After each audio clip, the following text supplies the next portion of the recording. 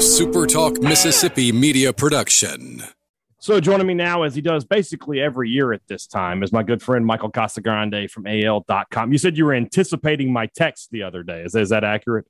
Yeah, it's Mississippi State week. It's time to talk to Brian. So carve out 10 minutes of my week, and I'm ready to roll. I'm a creature of routine, of habit, and I don't like to change things up. I got a good Alabama guy. I stick with him. That's how I'm gonna work with things. But this is not a routine season for Alabama. Normally when we have you on, I always make the same joke about, let's talk about Alabama and how great they are and this, that, and the other.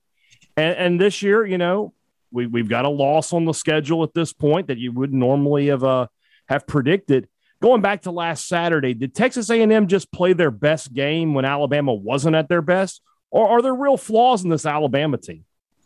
I think there's a little bit of truth in both statements. I hadn't seen too much of Texas A&M, to be honest, just from the way schedules worked out before Saturday, but it didn't look like they were much of an offensive juggernaut. Obviously, the two previous weeks, one of them against Mississippi State, those two previous weeks, they combined to score as many points as they scored, at Saturday night against Alabama. So there wasn't much indication that that this was coming from Texas A&M quarterback. Obviously, Calzada was left the field in tears after the Mississippi State game. Is not necessarily a precursor to somebody who's going to come out and beat Alabama the following week. So, it didn't have the feel going into this game. But I think there are also some flaws with this Alabama team, that it's not the team that it was last year or some of the previous years. And it's kind of it's just this expectation that every year, no matter how many people they lose, how many coaches, that they're just going to be right there at the top and just presumptive number one. And I think it's starting to catch up that it's just not feasible and not possible every year. When we've talked about Mississippi State and their flaws this year, we've used the word correctable. We've talked about the mistakes that they've made. We feel like, those are things that Mississippi State can get corrected with coaching, with better execution. With Alabama, is it the same? Do you feel like the flaws they have are correctable in season, or is there something there personnel-wise that's just lacking? It's a good question, and it's something that I think they're still kind of working on. There are some definite flaws, and the receivers aren't necessarily as dynamic as the ones who are now first-round NFL draft picks and starters in the NFL. So clearly, that's it was a lot to expect for these guys to be just as good. But there are a lot of drops. There's some drops from tight ends. There's some coaching questions about some play calling at times that Steve Sarkisian, I think this is kind of an indication of just how good of a play caller Steve Sarkisian was and how he always seemed to really find the right note at least last year for sure. So I think there are some correctable and some things that might be bigger picture. But yeah, it's going to be more of an interesting season probably moving forward than last year's, that where he was, in the grand scheme of things, not the most interesting, not the most dramatic of seasons, because very few games were competitive. When I've watched this team this year, there are some games where Bryce Young and that the passing game is clicking, but then you have a game like against Ole Miss where Brian Robinson was just so dominant. What is the offensive identity of this Alabama team, in your opinion?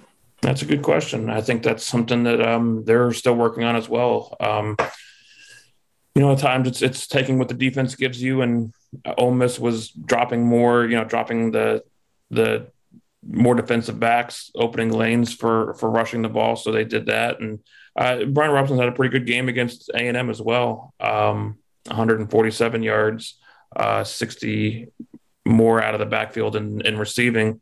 So, there's not as much depth now. They lost Jason McClellan at the Ole Miss game, the number 2 running back. So it's kind of looks like it's pretty much Brian Robinson is taking that, where it was a 1A, 1B, it's more of a 1 with him now. The passing game has been at times very good. I think the Bryce Young is part of it, and just the lack of the big time playmakers like Devontae Smith, Jalen Waddle from a year ago. I think Jamison Williams is clearly the best receiver, the most dynamic guy coming. The Ohio State transfer had 10 catches against A&M, really their go-to guy when they need something explosive, the fastest guy out there. So I still think they're kind of working through it, trying to figure out what they are. And I think there will be a lot of interested eyes on what they come out with against Mississippi State. Even in these past few years where Alabama has sort of evolved from a grinded out offense into more of this explosive, spread them out kind of offense, up front is where they've always been dominant. They've always had NFL guys up there. I think they still have those guys, but is this offensive line as a unit as good as it's been in years past? It's probably lost a step from last year, losing a couple first, second round draft picks, reshuffling a little bit. And it's not as dominant. It's not as blowing up everybody. Mac Jones had a clean pocket almost every time he threw the ball last year, it felt like, where A&M really got to Bryce Young Saturday with 3 sacks in the second quarter alone. So, it was. It's been kind of an adventure at times with some of the pass pro, and it's not all offensive line. It's there's some schematics, some decisions, some checks that check out of protection, and they bring a blitz, and he gets overwhelmed. It's a numbers game, so sometimes there aren't enough guys to block everybody. So there's some good defense as well. And there's so many different factors that go into things like that, but it's overall, it's not as strong, definitely, as it had been in the past few years.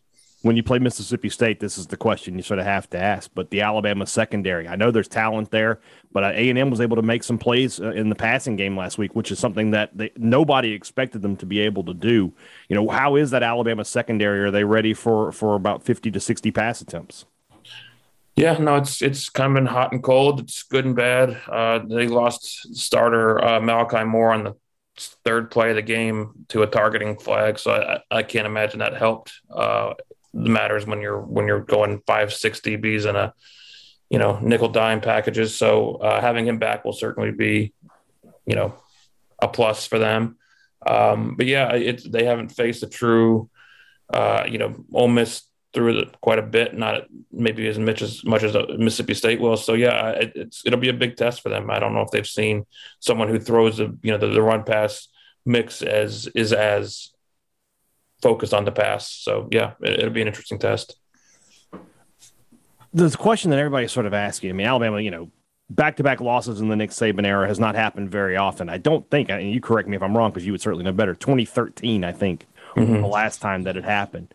And that was a Iron Bowl and then a bowl game. So we're in the regular season. I think you might have to go back to Saban's first year to see that happening. But what happens if Alabama comes over here and finds themselves on the wrong end of the result? I'm not going to get into Saban in trouble or anything like that. But what's the mindset? What's the reaction to that in Tuscaloosa? Well, the reaction of losing one straight wasn't very very good. So, right about that.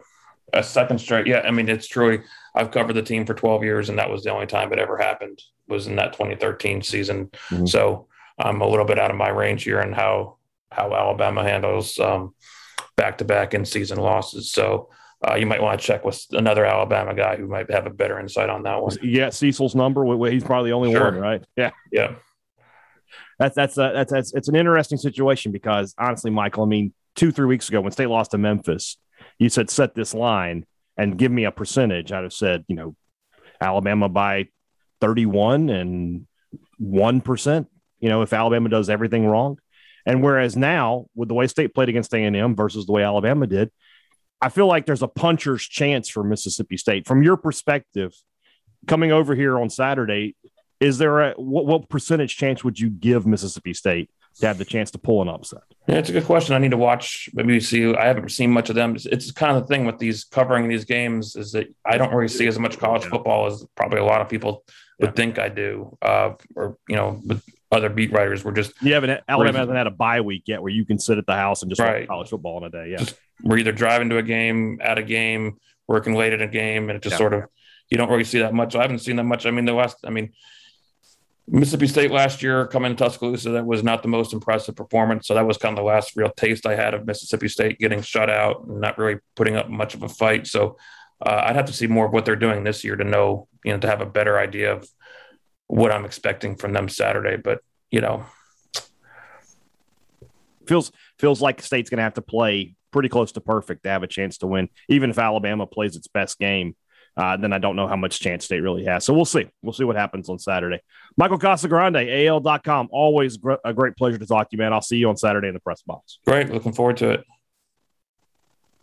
A SuperTalk Mississippi media production.